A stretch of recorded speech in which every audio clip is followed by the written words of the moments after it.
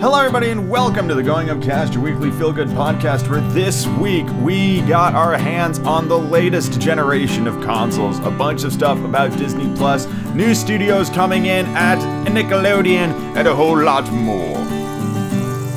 That's right, this week I finally got my hands, after weeks and months of trying, on the brand new PlayStation 5. And we talk about that very much in depth, about the console, the controller, some of the games I played, and how that whole experience went. We talk about the Muppet Show finally landing on Disney Plus and what Disney is doing with the dated content of that and almost all of their stuff, really. We kind of expand about that a little bit. We talk about the Pokemon Direct that dropped last week and all of the brand new Pokemon games that were announced then. We talk about Star on Disney Plus, their international streaming service for adult-related content. We talk about Avatar Studios over there at Nickelodeon from the makers of Avatar The Last Airbenders. I go into an in-depth discussion on Critical Role. Stop me if you've heard that one before. And then we round off the whole thing by talking about the 8th and second to last episode of WandaVision before the finale next week. That's the last thing we do, so if you don't want spoilers, then there you go. Anyway, if you enjoy the Going Upcast and wish to support the Going Upcast, please go to patreon.com/Going Upcast, where you can get access to such great things like the Pokemon Nuzlocke run and Pokemon Ultra Sun, or not one or the other, or you can take a listen to the movie commentary tracks. And we had just uploaded Harry Potter and the Prisoner of Azkaban up on Patreon a few days ago. So that is very brand new and very exciting. It is historically my least favorite, my least favorite Pokemon movie. Yeah. Oh, the Pokemon movies would be fun to watch. My least favorite Harry Potter movie. So you can see if I change my mind by going over to patreon.com and becoming a supporter and just watching the movie with me yammering in your ear the entire time. It's a blast. It's a total blast. This episode is just chock-a-block full of shit. And I hope you very much enjoy it because goddamn was it fun to put together, especially that PlayStation stuff. That was just an absolute blast. And yeah, I think that's enough for me jammering. Let's get into this episode of the podcast.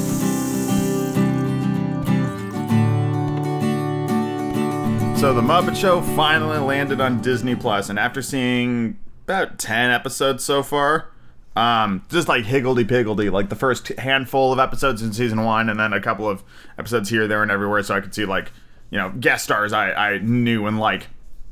And one thing is cropping up every now and then in these episodes, and it's kind of an interesting thing to study and look for. Every now and then, one of the episodes will give you a warning ahead of time. That is something along to the effect of, within this episode is some racist shit. You know, there were stereotypes then, and there are stereotypes now, those sorts of things. And it makes a point to say, like, instead of removing the episode, we've put this warning up so we can have, like, a discussion about the racist joke here in this episode, and then it, like, gives you a link to a website where you can go and talk about the shit further. And I think that's a good way, it's a good stance to have on these, because this is absolutely from a very long time ago. The late 70s, I want to say, is when the show kind of was really doing its thing. I think it was like 77 to 81 or 82, one of those. In that ballpark. So, you know, a significant amount of time ago. It may not seem like it to a lot of people, but it is, you know, because now it is 2021, which means these episodes are over 40 years old, minimum. So I get it, but it's also gotten to the point where I'm not sure if it's like my radar for racism, but they'll have that warning up, and I'll watch the episode, and I'll sit there and like, was that it? That might have been it. Oh, that might have been it. And chances are, if I'm pointing at something and going like, that seemed a little off, it was probably a contributing factor to the presence of the warning. Because the problem is that, at least with most of the episodes I've seen, it isn't just one thing. It's usually a couple of things. And it's the combination of those things that probably added up to, hey, this is racist. And I think that's interesting. And I wonder if this is going to pave the way to Disney uploading some of its more offensive content, like Song of the South, which is incredibly racist. but so are a lot of the jokes in the Muppet Show, and so are scenes in Dumbo, and so on and so forth. Although the Dumbo thing is up for debate, if that is racist or if those are just like character, you know what I mean? There's a difference between like purporting a stereotype and just having ethnic characters in your show. There is a difference. And whether or not Dumbo is one or the other is still up for debate for a lot of people. I know a lot of people think that the crows are racist, but there are some people who consider those crows to actually just be African American characters. And so it's, one side or the other. It's the Speedy Gonzales argument. Speedy Gonzales was a character from like a long time ago, and they took him off the air because people thought he was racist. And then there was this massive outcrying from the Latino community because Speedy Gonzales, despite his stereotypical appearances and mannerisms and stuff like that, they loved him. So they brought him back. So it's all about perspective and stuff like that. And what might be offensive for one person might not be offensive for somebody else, and those sorts of things. But I'm very glad that they decided to go this route with the Muppet Show, because I'm discovering as I'm watching this that quite a bit of it is very much not kosher by today's standards, or even, according to these warnings, by the standards of the late 70s. So I thought that was interesting. It's also a very peculiar show because I've never quite seen a show like it. The whole idea of the show is fascinating. This vaudevillian theater thing where they'll have like these skits and bits, and they just they'll worm them in there. Like if they have a funny joke, most of the humor in the show is built off of one-liners and puns. That's pretty much the entire focal point of the humor of it, which is tough to do, Like, coming up with custom puns and one-liners is hard, but that's what most of the things are. At least in the beginning, season 1, that's what most of the jokes derive from. And what I love about this show versus Muppets Now is there are no, fucking super long intros presenting you the skit you're about to see, and these things are just legitimately funny, and I love the Swedish Chef, to pieces every time he shows up. Just listening to that, oh my god, it's the best. It's been a ton of fun, and it's also fun to watch these characters evolve over the course of the show. You'll see it, the original puppets for Gonzo and Sam Eagle look super shitty, and then they get way better in the next season when they had a higher budget and stuff like that. And I'm constantly reminded that Jim Henson Studios is a working studio, where they don't really tend to hang on to props and characters all that often, unless they're, important for the project they're working on, and they'll recycle things all the time. And it's just really good. And it's also fun to see the types of guest stars that they were able to get, especially in that first season. I don't know, it's a fun ride. It's a fun time capsule of what shit was like in the late 70s, early 80s. So, yeah, it's a fun time, and I would recommend watching The Muppet Show, especially if you like Muppets, if you like comedy, if you like completely random shows, one of the most random ones out there. No other show is really quite like it. It kind of stands alone. The Muppet Show. Let's move on to the next thing in the podcast.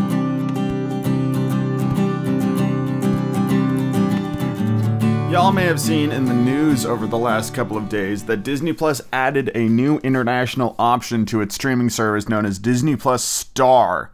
And what Star does for people in Canada, where else? Europe, Australia, and soon to be Hong Kong, South Korea, and Japan, allows is more adult-oriented content to appear on Disney Plus, essentially where Hulu does not exist, is the idea. Star is Hulu, except it is only the stuff on Hulu that Disney directly owns. So things that Disney full out just has in its wheelhouse. So anything that was on ABC or now 20th Century Fox, that kind of stuff. So Futurama is in Stars, and so on and so forth. And I woke up and I read these articles and I was like, fuck, I want that on Disney Plus. But after doing some digging, Hulu just has more on it, because not only does it have all of the stuff that Star has, but it has all the stuff that Hulu has, like all of its exclusives and all of the non-Disney related content that Hulu has made distribution deals with. So Hulu has a wider selection than Disney Plus Star does. But Star is a fantastic thing that allows for Disney Plus subscribers all over the world to access some of those more adult-oriented stuff. And what's awesome about Star is that Disney Plus is opening the door for... Oh, God. My phone's making noises. Disney Plus is now opened the door for local studios, local production facilities in these various countries to make content for Star for local distribution. So there's a lot of original stuff coming out of France, for example. France has some stuff that's set to debut here within 2021 that will be exclusive to Disney Plus Star. And that is awesome. This idea of these microcosm shows and stuff having a streaming distribution deal essentially in this international market, and that's it, So for indie studios and small developers and stuff like that who need a place to showcase their stuff that normally might not have gotten the time of day, now there is a built-in international streaming service in one of the cheapest streaming options out there to do that. That being said, though, with Star, Disney Plus has now gone up internationally by I believe in Europe it's gone from $6.99 to $8.99, which is pricey if you consider that in terms of American dollars, because the euro is stronger than the American dollar is. But it's gone up by €2, which is not nothing. And indeed, Disney Plus will increase in price this year as well for American users, from $6.99 to $7.99, unless you bought Disney Plus in that 3-year deal when it launched. Although that being said, that was was it 2019 when Disney Plus aired? We might be getting close to the end of that as well. So the price is about to go up for everybody. Only by $1 in America, but still, it's still going to go up. So get ready for that. And yeah, I love the idea that Disney is putting more adult-oriented content on there. And I'm sure if Disney could dissolve Hulu, they would. Since they do own the majority share of Hulu, which a lot of people forget. But they can't because of deals, ongoing deals. So in order for Disney to maintain any kind of credibility, they gotta keep those deals alive and all that stuff. Otherwise, there's legal ramifications out the yin yang. But I'm sure if Disney could put it all under their fucking banner, they would. And in a way, they kind of did, because you can get Hulu Plus, Disney Plus, and ESPN Plus, right? Bundled together in a monthly package. So there is that. But there are people who have Disney Plus that don't have Hulu, and there are people who have Hulu that don't have Disney Plus. But Disney, at least for American audiences, is basically saying, if you want to see everything that's Disney, you're going to need Hulu and you're going to need Disney Plus. And I know a lot of people out there are like, fuck you, Disney, for doing that. Especially because Hulu has ads and it's the worst. Yeah, so definitely interesting. But I'm happy for international audiences that now get Star. Or for people with VPNs who can access international streaming services through that. And then you too can watch Star from any country in the world, because all of a sudden, hey, you're in France, even though you're actually in Columbus, Ohio. So, very fun stuff. Let's move on to the next thing in podcast. Now, before I get into this next story, I do want to clarify for the record that I think Avatar: The Last Airbender, the original show, is one of the greatest animated shows of all time. You can't really compete with the mythology, the characters, the story, the succinctness of its 3 seasons, and it's out. It did some great things. It had some incredible plot lines. It had some of the best animated characters of all time. I'm looking at you, Iroh. It was incredible, and I fucking love it. It's one of the few TV shows I have on physical DVD. I even have Korra on DVD. I love this shit. It's my jam. Fucking Viacom and CBS just announced a new fucking Avatar studio that will build on the success of Avatar and Korra exclusively for Paramount Plus, which is what CBS All Access is becoming, because nobody wanted CBS All Access, so they've expanded it to Paramount. Apparently, because Paramount has a better PR thing. I don't know. But they're putting on Paramount Plus. So the creators of the original show are on as editors-in-chief or something. I don't know. They're like running the shit. So I guess we'll just kind of have to wait and see what the hell that's going to be about. Apparently an animated theatrical film is in the works. That's all we know. We don't know what it's about. We don't know anything. We just know that they're making things. So not really a lot to talk about on this particular subject, but I thought it's interesting because despite my love for the show and even the follow-up show, part of me just kind of wants to let it die. Like, everybody's so hungry and chomping at the bit. All of these streaming services are chomping at the bit for exclusives. We're the only ones that have this. You know what I mean? And it's interesting. I think this is one of those instances where video games are kind of ahead of the curve. Don't get me wrong, Xbox and PlayStation still very much have exclusive games, and Nintendo is very enamored with their exclusive games. But at the same time, there are way more cross-platform games than there are exclusive games. I actually did not a dissertation, but I wrote like a 20-page essay on this for an economy class back in college. Exclusive games versus cross-platform games from a financial point of view. Which one is more lucrative? And the answer might surprise you. It doesn't matter if your game is exclusive or cross-platform. What matters is if your game is good. Because if your game sucks, nobody's going to buy it regardless on how many fucking platforms you put it on. So you got to make a good game. That's the secret. But Xbox and PlayStation, and even now to an extent Switch and PC, have greater cross-platform experiences. Like Rocket League, you can play with people on any system. And Diablo 2, the remake, is going to have cross-progression between consoles. Like, there's a lot of community support between the heavy hitters when it comes to gaming. Indeed, like Xbox and Sony and Nintendo and like Microsoft, like the PC, Steam, you know, that's basically it when it comes to gaming. Like mobile, I guess, but fuck mobile gaming. I would argue that the gaming sphere of nowadays is more collaborative, is more cross-promotional, is more unifying than it ever has been in the past. And streaming seems to be going in the exact opposite direction. You can find movies on more than one platform, that's for sure. But it seems so fucking cutthroat, doesn't it? Like, they're so desperate for exclusive contents, they're resuscitating all of these old fucking corpses from things from the long, long ago. Who was really clamoring for a Friends reunion episode?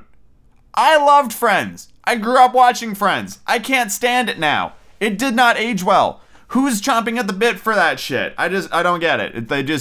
They're making all these exclusive things to try to get people to watch their stuff. It's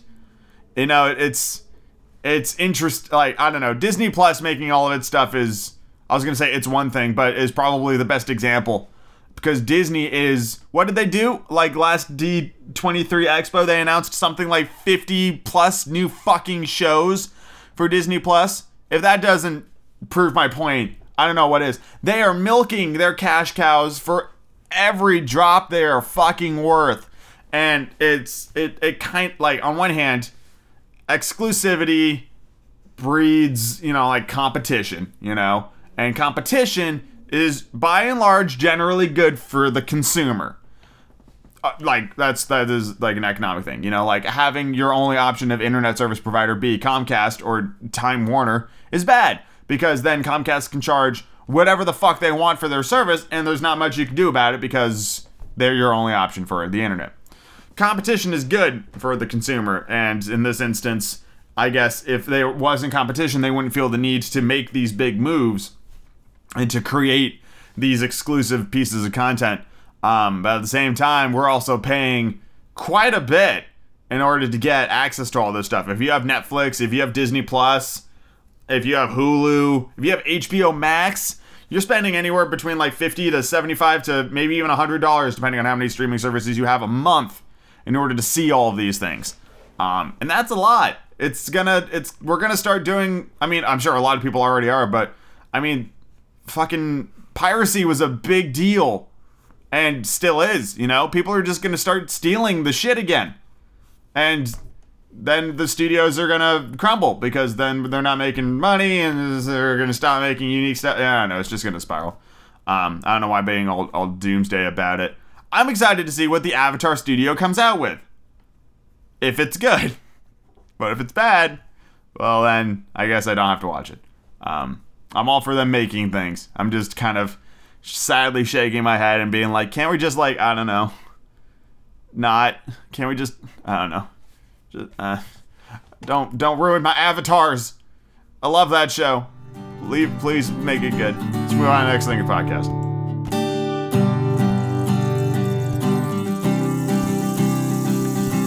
So, this next bit is going to be a bit of an in-depth look at Season 1 and Season 2 of Critical Role. I'm sure you're all sick of me talking about this, but I fucking love it.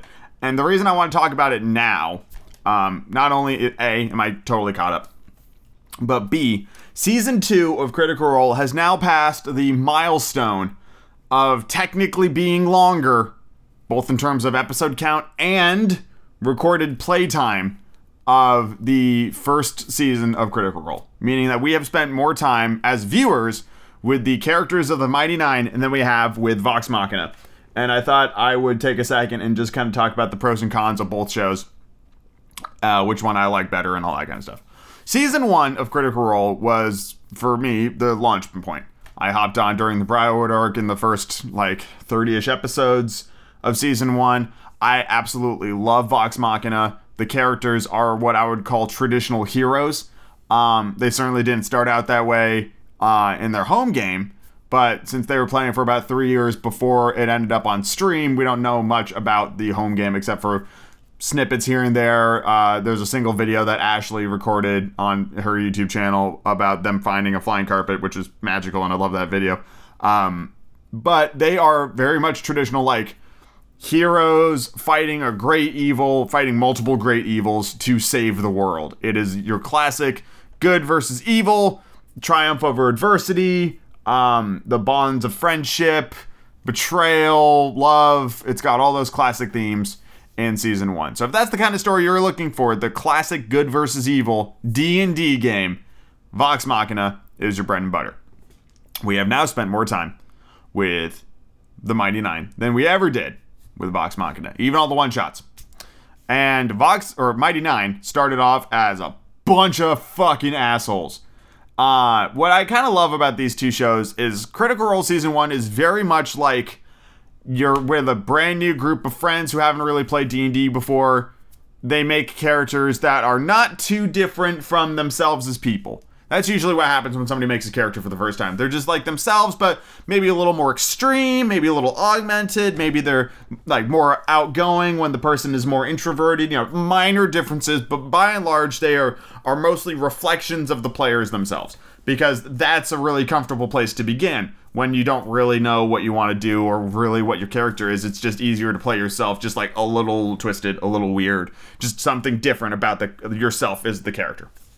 And that's Season 1 of Vox Machina. They're very close to what these characters or what these actors are familiar with.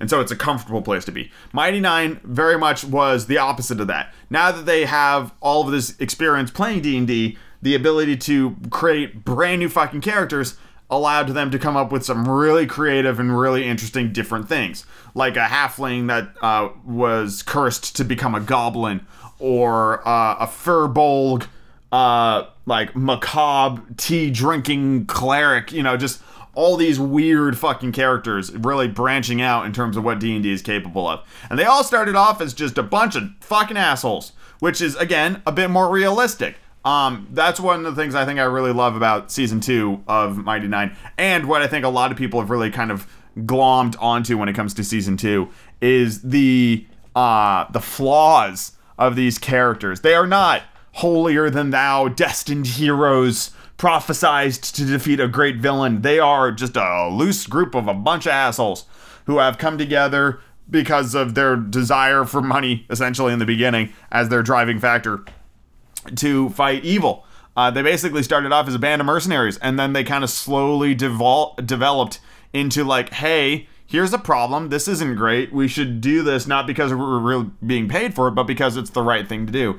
And they slowly over time learned right from wrong and have become heroes and are well on their way to fighting a great evil to save the world. And that journey, I'm sure, is something very similar to what Vox Machina went through, but since as viewers we didn't really see that, with Mighty Nein, I think people can relate to them a lot more. Plus, this season has a lot more in terms of representation. There is a canonical main character lesbian relationship. There are a lot of NPCs that use they, them pronouns that are non-binary, like all of these fantastic, inclusive elements that feel natural because the actors have such an appreciation and are so supportive of all of the different gender and sexualities and perceptions and belief systems and all of these different things that make people are being very well supported and appreciated and represented in season 2. So there's a lot of great things going on with the Mighty Nein. And I think because the characters are more dynamic, because they have flaws, because they aren't perfect, because they are a bunch of people just trying to find their way through the world, that resonates with a lot of the people watching the show. I know it resonates with me. I know a lot of my friends who watch the show like it for the same reasons, and we all fight over like who our favorite character is, even though we all love every character. It's really fantastic to be a part of this community and to be able to talk to people and appreciate things like Bo and Yasha going on their first date, and Ford and Jester like getting together, and all these great, wonderful moments, and the excitement and the joy that the characters feel, and the actors are just having a blast, and you could see the light like in their faces. It's wonderful. No piece of media out there that I've experienced has a higher barrier of entry than Critical Role does, simply because of how many episodes there are. But hopefully this little thing has given you some insight on, if you do watch a season of Critical Role from the beginning, which one you might want to go after. If really high quality visuals, like in terms of the video, if you want those sorts of things, you're definitely going to want to go for season 2. It's got a higher production value. They've worked out a lot of the kinks, and it's going to be really good right out the gate. Season 1 goes through a lot of set changes. It goes through a lot of cast changes. There are a lot more guest stars in season 1. Season 1 also starts in like the middle of the story, so it can be a little jarring. It can be a little weird. So keep that in mind. But I mean, I love the Mighty Nein and I love Vox Machina. I think on some level I'm always going to love Vox Machina just a little bit more because it was my first experience with Critical Role. And a lot of my friends, their first experience with Critical Role was season 2 because the barrier of entry for Vox Machina was just way too high. And we have absolutely no idea how long season 2 is going to go. Not a clue. We kind of had a sense when the end of season 1 was coming along. And they will warn us. You know, they'll tell us when we're getting close. And then when they start making plans for season 3 of Critical Role, I imagine we're probably a ways away. I believe the characters are currently level 14. And based on what has been laid out, I can think of a couple of like even bigger bads that are kind of waiting in the wings to come to the front when it comes to this whole fucking campaign. So I imagine we've got a ways to go. If I had to predict, I would guess maybe another year or two of the Mighty Nein before they were able to draw it to a close. We will simply have to wait and see, but I don't think the Mighty Nein are going away anytime soon. And if you're going to get kind of caught up on it, you should probably move sooner rather than later, because that barrier to entry is only going to grow. And it's going to become more and more insurmountable to get on board. Yes. I absolutely love Critical Role. To the ends of the earth. To the ends of days and beyond. It is the best D&D show I have ever seen. And I have seen many D&D shows. I've even played a lot of D&D. And I would be lying if I said I have not had dreams where I was a guest star on Critical Role. That's actually been a bit of a recurring dream. It's happened more than once, where I will just like kind of have a dream where I'm just at the table with them all, and I've got a character, and it's just a blast. I don't know what kind of character I would play if I was ever offered the chance to be on Critical Role, but I would fucking figure it out, because that would be incredible. Let's move on to the next thing in the podcast. We got some brand spanking new Pokemon news out of this last week. There's a Pokemon Direct celebrating 25 years of Pokemon, which is kind of crazy to think about, that I have been alive longer than Pokemon, which is one of the most profitable intellectual properties of all time. I think it actually is the number one, but you would have to fucking double check that, because I don't know, it's early in the morning. Anyway, we got some more news on Pokemon Snap, which comes out in April, and I'm very excited for that. Pokemon Snap on the original N64 was probably like my favorite game on that entire console. I didn't have it when I was a kid. I only got my hands on the N64 in like later years. Like my college roommate had it, and so I bought some cartridges just to play it on there. And I'm sure if I looked through all of my boxes, I might find an original N64 cartridge for Pokemon Snap, but I'm not 100% sure. And then it was on like the Wii shop for a while, and I played it on the Wii. I can recall back in like 2011 when the Wii came out. When did the Wii come out? A long time ago. I'm not looking it up, but a while back. And so the new Pokemon Snap on the Switch is going to be just a ton of fun. I cannot wait for that. It is just, it's going to be exactly like Animal Crossing was, which is just like a nice fucking game, you know, very low stakes, very low stress. It's just pleasant. It's just nice. It's just fun. And that's what Animal Crossing was, and that's what Pokemon Snap is going to be, so I'm very excited about that. The remake I have been dying for since they've been doing remakes, really, is finally coming, and that is Brilliant Diamond and Shining Pearl. So they're remaking the 4th generation of Pokemon games that originally came out on the Nintendo DS in like 2009, I want to say. I loved the Sinnoh region. My all-time favorite Pokemon, Lucario, comes from the Sinnoh region. Manaphy, my favorite legendary, comes from the Sinnoh region. And that period of video, or Pokemon games in particular, was really like fucking awesome, because around that time we also got like the Pokemon Ranger games. Mystery Dungeon was really popular around then, and it was just a really great time to be a Pokemon fan. So I have a lot of really fond memories of the Sinnoh region. And the characters, Cynthia, Dawn, I loved the starters, I love the world, I love going up north where it's super fucking cold, like up Sinnoh Mountain, Arceus, the god Pokemon, and all that shit. I'm such a big fan. Team Galactic, hell yeah. I am so excited for that remake. I will be getting the Shiny Pearl version for no other reason than that is the version I had when I was a kid. I had Pearl. Now, if they fucking have, like, remember when they remade Sapphire and Ruby, and they had the Delta Emerald episode? If they have a Platinum episode at the end of this game that deals with Giratina and all of that, like, alternate reality shit that they had in Pokemon Platinum, which was so fucking cool, that would be the best. That would be incredible. I would absolutely love that. Either way, that remake comes out later this year on the Switch, and I'm incredibly excited because Pokemon Sword, for me, was incredibly disappointing. The game lasted like maybe 18 hours if you just kind of mainline the campaign. It wasn't very difficult, and it wasn't very fun either. I did not have fun playing Sword. I gave that game away because I'm just like, I'm never going to play this again. And so it is gone forever. I'm never gonna play that game again. I didn't get the expansions. I just didn't care. I hated that whole thing. It was not good. It looked good, but that was it.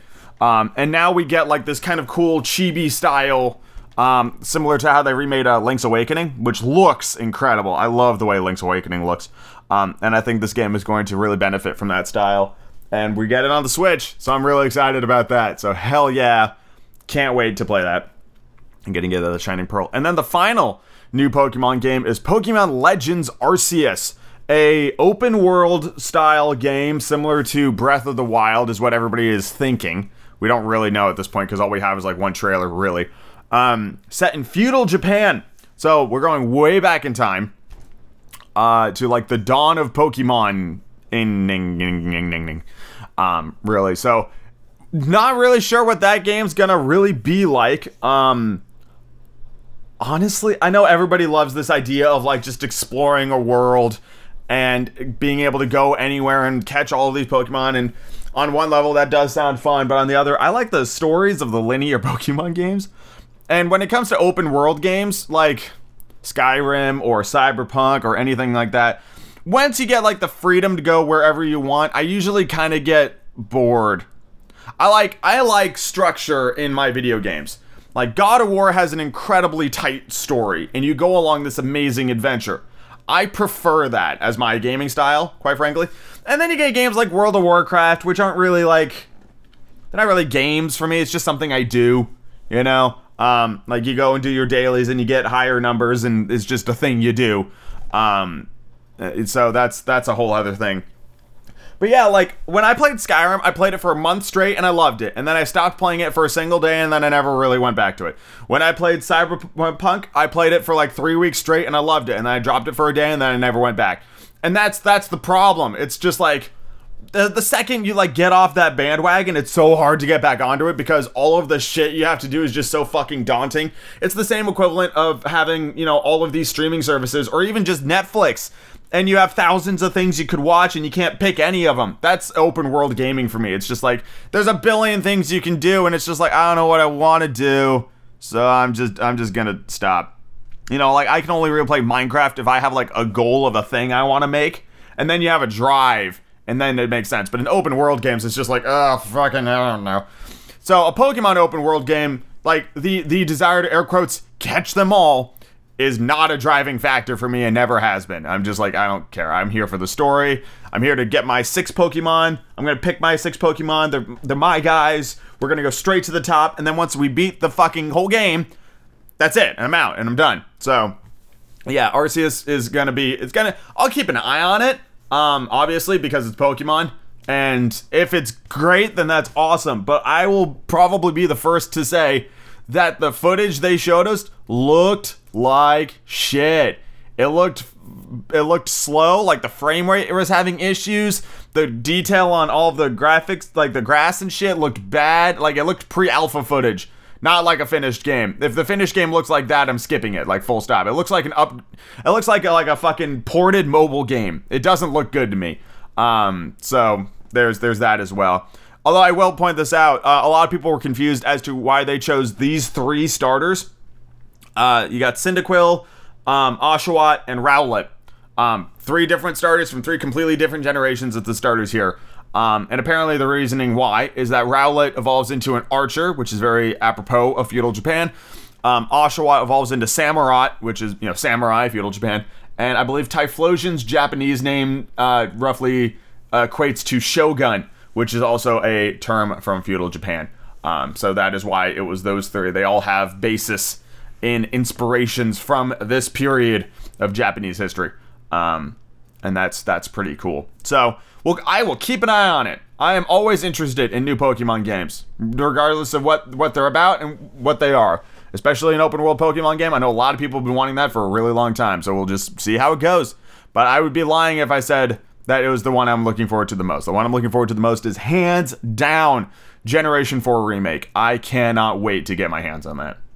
It is going to be awesome. Going around and collecting those legendaries in Gen 4 were some of my best fucking video game memories. The Uxis, the spirit Pokemon at the 3 lakes, I loved that shit. Oh, man. I think Heatran showed up in Gen 4. Regigigas showed up in Gen 4. We got a lot of third evolutions in Gen 4. Like Rhyhorn's third evolution came in Gen 4. And stuff like that. It was just fun. It really felt like it was like everything up until that point was just like, here's your next generation Pokemon in a fun new world, and it's the same basic thing as the one before it, you know? You had Gen 1 with Kanto, you had Gen 2 with Johto, and Gen 3 with Gen 3 was in Hoenn. And those all feel roughly like the same game. Because they all kind of have the same basic flow to them. Gen 4 to me really did feel different. It felt higher stakes. It felt, different, and it also introduced like more 3D maps in the 2DS. Like the scale of that game was just so much greater.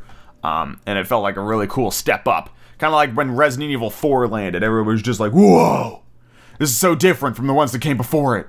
It's cool, it's awesome, and I love it. So that's kind of where I'm at. So we'll see. I am not surprised at all that they did not announce what generation are we on now? Gen 9? Is it Gen 9? I think it's Gen 9. I want to say Sword might have been we're on Generation 9 of Pokemon. I'm not surprised at all they didn't announce that. Once Arceus lands, I'd be willing to bet that like middle of next year, they will start releasing news like that. I think they're gonna go remake, new game, that kind of bounce back and forth. Who knows? We'll see. But if it's anything like Sword, I'm gonna fucking skip it, because sweet Jesus Christ, I haven't hated a Pokemon game that much since Black and White, and I never finished Black and White because I thought it was trash. Anyway, let's move on to the next thing in the podcast.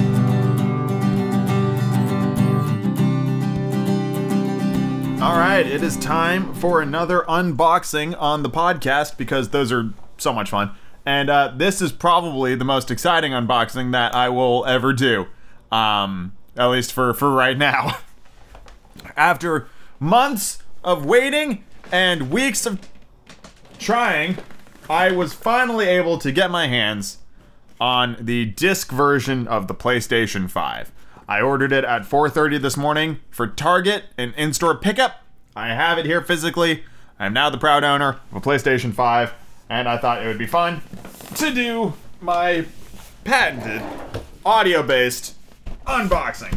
So, here we go. I am now cutting the sticker. Oh, yeah. The box itself is, it's massive. I'm sure you've seen pictures of it. It's mostly white with like a blue top.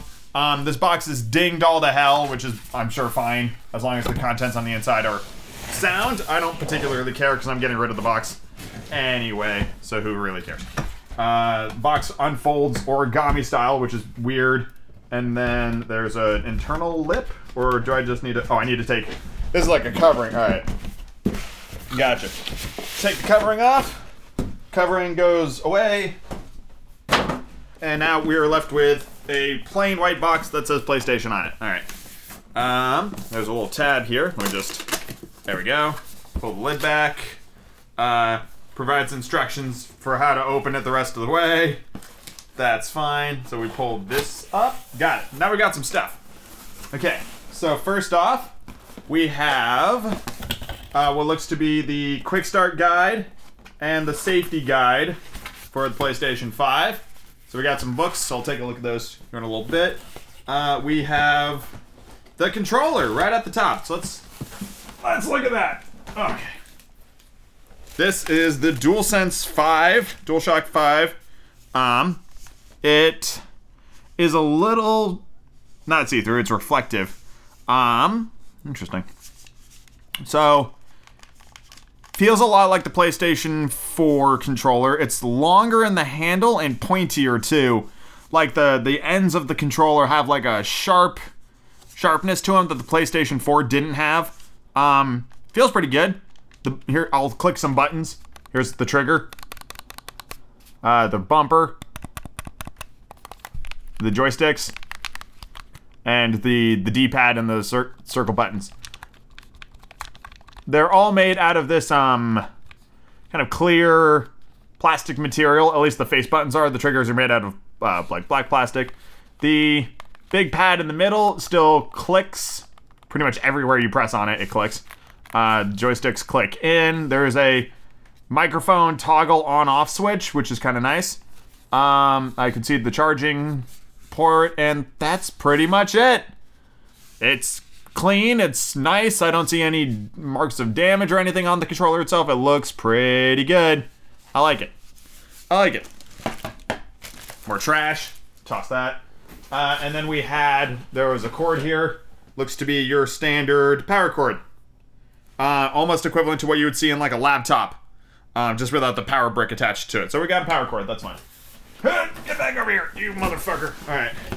So now I pull this back. Pull this alt. Can I just get out of there? Alright. So that bit's gone. We got another cord here. This is, looks like a controller charging cord. Just USB to USB-C. Your standard charging cord. It's the exact same as my phone. That's nice. And then we have... What's this? What's this? There's magic everywhere. What's this? Stand. A stand for the console itself. And it looks like it comes with a little hook thing on the side that I'm not 100% sure what that's for. I'm guessing it's to lock the console in place, would be my guess. But it comes with a little stand. It's got some rubber feet on the bottom. It's made out of plastic. The whole thing feels kind of flimsy, to be perfectly honest with you, but as long as it keeps the thing up, then who really cares? So they gave you a stand. That's nice. Another cord. This is HDMI. So it comes with your HDMI in and out to actually plug it into the TV. I'm guessing this is, it says, yeah, high-speed HDMI, so it can do the 4K and the 8K and all that shit. So I'm glad that they have that in box. And then the pièce de résistance is the console itself, which, just looking at it in this box, is fucking massive. Come on! There we go. Then we take these little things off. And this little thing off. And it's in a bag, which I will now remove from its... or no, it's not in a bag, it's just wrapped in stuff. And there we are! The PlayStation 5. And that box is empty, so we can get rid of that while I look at the console itself with my own eyes for the first time. I wasn't entirely sure until this moment that I had gotten the correct version. This is the one with the disc drive. So it is the larger of the two. And when I say this thing is big, you can take my word for it. This thing is big. It is about... Oh, God. I mean... Let's see, how can I... What's a standard unit of measure that I have here? It is about... It's almost 2 Xbox controllers wide, and 1, 2... about 2 3/4 Xbox controllers tall. It is square. The whole thing's square. I thought it was gonna be like kind of canted forward at like a sharp point, but it's just kind of flared with these weird giant white panels. There's a giant fan at the back. We've got 2 USB ports, an Ethernet port, an HDMI port, and then the power port at the back, and that's it in terms of stuff located at the back. There is the embossed PlayStation logo, which looks pretty cool. The front has another HDMI port and a what looks to be a USB-C port, which I guess allows you to charge the other way. That looks like a USB-C port or something like that. There's the eject button and then the power button, and that's about it on the front. It's very, actually, kind of minimalist. Looks like there are huge gaps for airflow all over this thing, which is awesome. On the front, along the top, and down the back. So they definitely thought about air passing through this machine pretty consistently.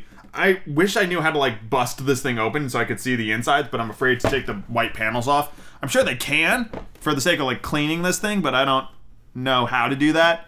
So I'd want to do some research on that before I just started like trying to rip the thing apart. On the bottom, we've got, let's see, what we got at the bottom? Looks like a reset button, or maybe that's the button to like activate or open the chassis. That might be more accurate. And then like all the fine print and a couple more intake fans. there along the bottom. How does this stand work? Let's try to experiment with this. So we've got some hooks, which I'm guess can go in the back. I think this looks like a stand.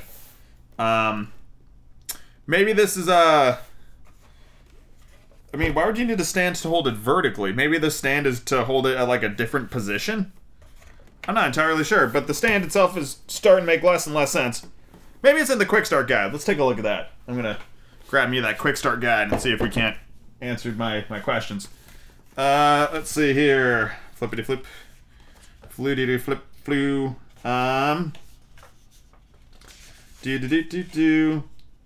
No, it is a stand for the vertical position. Attach the base. Always attach the base to the console, whether it's in the vertical or horizontal position. Place your console on a flat surface when attaching the base. You'll need to reconfigure the base from the position of your for the position on your console. Rotate the top and bottom part until keep rotating until you hear it click. Make sure the hook is in the position as illustrated below before attaching the base to the console. Okay, so it is. There's the click before attaching the base to the console. So looks like the hooks are in the back. So console's in. And do I just slide this thing backwards? I guess. Yeah. That seems bizarre. It doesn't really lock in though. At least not how I can see. Yeah, it's not really locking in. It's definitely going in the right direction though because of how the PlayStation is flared.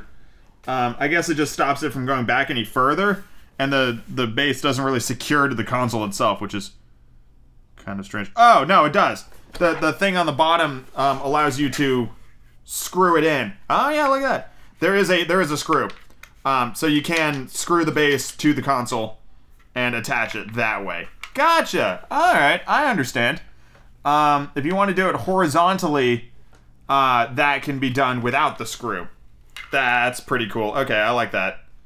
I like that a lot. I'm not entirely sure how I'm storing this, so I'm not going to screw in the base just yet.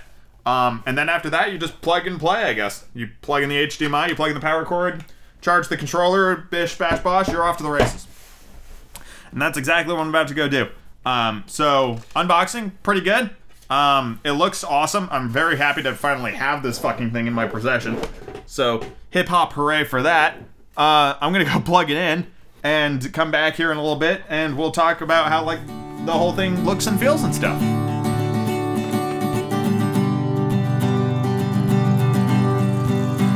I finally got my hands on it, and I played all of Astro's Playroom, Rec Room, Rec Play, whatever the fuck it's called. Like the weird tech demo that comes pre-installed on the console. It's a fairly decent platformer. It takes about 2 hours to like complete, not 100%, but like, you know, work your way through all the levels and stuff like that. And it's a very good representation of what the console can do. It showcases the controller very well, which is what it's designed to do. The haptic feedback in the controller is very good. It allows you to feel like every footstep the character takes and all the actions the character takes has like, you know, distinctive feedback through the controller in the form of like varying levels of vibration, which was very fun. My favorite part of the controller is the adaptive triggers, where it feels like it has like increased resistance depending on what the triggers are doing, so it takes more strength to actually use the triggers. Somebody used the phrase like spring-loaded, where it feels like there's just like some tension to it, you know? It takes more to use the triggers, to the point where if I use triggers that don't have it, it just feels kind of flimsy now. It just feels like you're clicking a button and not pulling the trigger, and so you feel more into it. A couple of the things the controller does are a little gimmicky, like the microphone, where you fucking blow on it, but I found that if you just kind of like rub your thumb over it, then you can just fucking mimic the blowing motion, and you don't actually have to like move the controller closer to your face, which is great, because I usually play where the controller's like hidden underneath blankets, and I don't want to have to unbury the controller to go like and like do air shit, so I just move my thumb over it, and I'm just like, and there we go. The touchpad is good, it works pretty well. Yeah, everything else about the controller was awesome. It all feels really good and very intuitive. It also has like motion sensors where you can like tilt the controller and do things like that, which is fine. It's kind of gimmicky, but it's been a gimmick for a long time, so that's okay. The game itself was a lot of fun. I very much enjoyed that. I'm never one to like go back and complete like 100% things, so I beat it and it's done, and now I'm just gonna go and play Persona 5, which is what I really want to play on not just this console. I just really want to play Persona 5, so I'm probably gonna like make a nice dinner and just fucking set up and just play that for a couple of hours, and it's just gonna be a lot of fun. But so far my feelings with the console are very positive. The fucking thing is massive, but it does fit in my cabinet. Not as many cords as the PlayStation 4, mostly because I don't have the VR headset, and apparently this VR headset is just going to be a single cord, the next generation one, so I'm pretty excited about that. And yeah, like, it looks incredible. I mean, remember when everybody got like an HD TV the first time, and everybody watched was like footage of fish and like coral reefs and how pretty that was? It's that experience again, because now it's like 8K, which I've never experienced before. So the graphical fidelity of that shit was unbelievable. I sat there looking at like the little particles and pixels and stuff like that for a while. It looks incredible. So yeah, I'm very pleased with how this thing fucking looks. It feels really good to play. It looks incredible. As long as I leave the door open in my cabinet, it doesn't overheat. But I did play with it closed, and it turned into a little sweat box in there. But yeah, everything about it is just fantastic. Not as many games out there on that console, obviously, because it's brand new. And I asked for like the 3 or 4 games that I want to play for my birthday. So I'm obviously not going to pick those up. And there's nothing else on the console that I really want to get. I know there's a lot of great games coming down the pipeline I'm really excited to get my hands on, but as of right now, not particularly. But then again, it did take me a while to buy the PlayStation 4 as well. But when I did, I got like Bloodborne and Uncharted 4 and, all these great games. And my library for PlayStation 4 was pretty small by the end of that console. I only had like 30 games, and most of those were like shitty VR games, like legitimately great games for the PlayStation 4. I can just play on the PlayStation 5, and that's one of the great things about it, like God of War and Bloodborne and all of that things. I have it all installed on my PlayStation 5, so very pleased, very, very pleased with this purchase. It was well worth the effort of spending weeks of my life watching Twitter trying to get my hands on one of these fucking things. So early feedback is solid. Good job, Sony. Can't wait to play all these fucking games. Let's move on to the next thing in the podcast.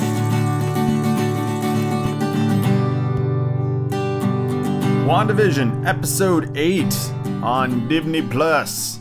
I believe it's the longest episode so far. I think this one's sitting pretty around 40 minutes. And for a pretty good reason. This episode not only gives us the backstory on Agatha Harkness, who is a witch from the Salem witch trials of the 1600s, so she's been around the block a little while, but it also gives us Wanda's origins, from the death of her parents to her being a member of Hydra, to a scene where she's talking to Vision in the Avengers compound, to her creating the hex around Westview, and kind of gives us the motivations therein. That's kind of basically the entire episode.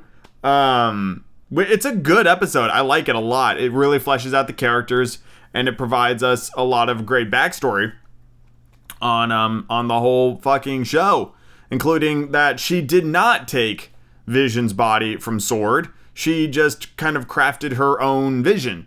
And she was not animating or puppeting his corpse like we all thought. So that's good. Good on you, Wanda, for not being that fucking far gone. And it seemed like she was just really put together and then kind of couldn't take it. And according to Agatha, she spawned chaos magic. And Agatha was the first person to call her the Scarlet Witch, which I thought was appropriate. So that's fun. Yeah, and then at the very end in the after credit scene, we see that S.W.O.R.D. has reanimated Vision's body in this like ghostly white rendition of Vision, which is very interesting in and of itself. And I guess they're going to send Vision into the Hex. Who the fuck knows? That'd be interesting. But what's the really interesting bit is that I'm pretty sure it's 9 episodes.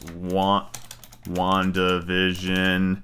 I think it's supposed to be 9 episodes. Let me just double check.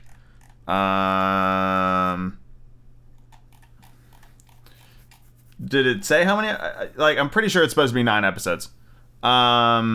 Yes. Yeah, run for 9 episodes. So we got one more episode of this, which is next week, and that's the finale. And you'll be interested to see if they can wrap it up and have it be a nice, neat little package. Because, I mean, there still seems to be quite a few problems. And I know this... Sorry, I'm yawning. I'm tired.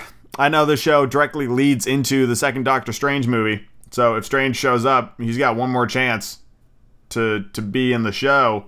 And now it seems like it's going to be a fucking brawl between Wanda and Agatha. And it really does seem like Hayward is kind of manipulating the whole thing from behind the scenes, which really... Or not even from behind the scenes. He's just manipulating everything. And that gives even more credence to the theory that he's Ultron. Because to me, that makes a lot of sense. For him to be so enamored with Vision and with Wanda, for him to be Ultron. And I would absolutely love that reveal. So I guess we'll see.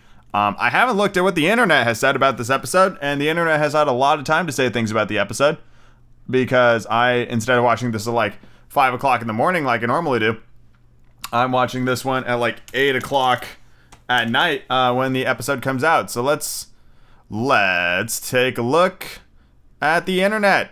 What are you saying, internet? Let's see, top things. Doop-a-doop-boop-boo. There's another mid-credit scene. I did like that line as well. In that scene with Vision and Wanda, the line, what is grief if not love persevering? I think that's fantastic. Yeah, I thought that was incredibly sweet. And I liked that, I liked that a lot. Yeah, everybody's just talking about everybody how awesome they all are. And it was not lost on me that Wanda drives a red car. I thought that was good. I also loved that scene of her driving through actual Westview and us seeing like all of the people we've gotten to know over the course of the sitcom show, just like being normal people. It's a really good show. It really is just kind of like one of a kind. I've never really seen a show quite like this. The production values are just incredible. I'm putting money down right now that her kids do not survive the show. I think her kids will die, because I don't think her kids are actually alive at all. So even if she beats Agatha, I think her kids will vanish, which is unfortunate. But I'm really curious to see what's going to happen with Vision. I mean, Vision in the Hex doesn't exist, but now Vision's body outside the Hex does. I would love if like the two combined and like her powers just kind of like found a place once again within his corpse, and he just was back at like full steam. I think that'd be very sweet and very awesome, but it would also be like a little saccharine, you know? It's a little too good to be true, but we'll see. I mean, if she wields chaos magic. I love how they say that like that's supposed to mean something to us. I'm like, I don't understand anything. I guess it kind of comes off of the idea that Agatha spent her like entire life like learning how to use magic, right? So, you know, it takes time. And Sorcerer Supreme, right? He went to class for a long time to figure out all the shit he knows. And he's like wicked smart, but she can just do things instinctually. So, you know, it kind of makes sense to have chaos magic. Chaos control! Yeah, but it's chaos magic. You gotta say it like that. Can't be any other way to say it. It's not Wingardium Leviosa, it's chaos magic. Anyway, let's move on to the next thing in the podcast.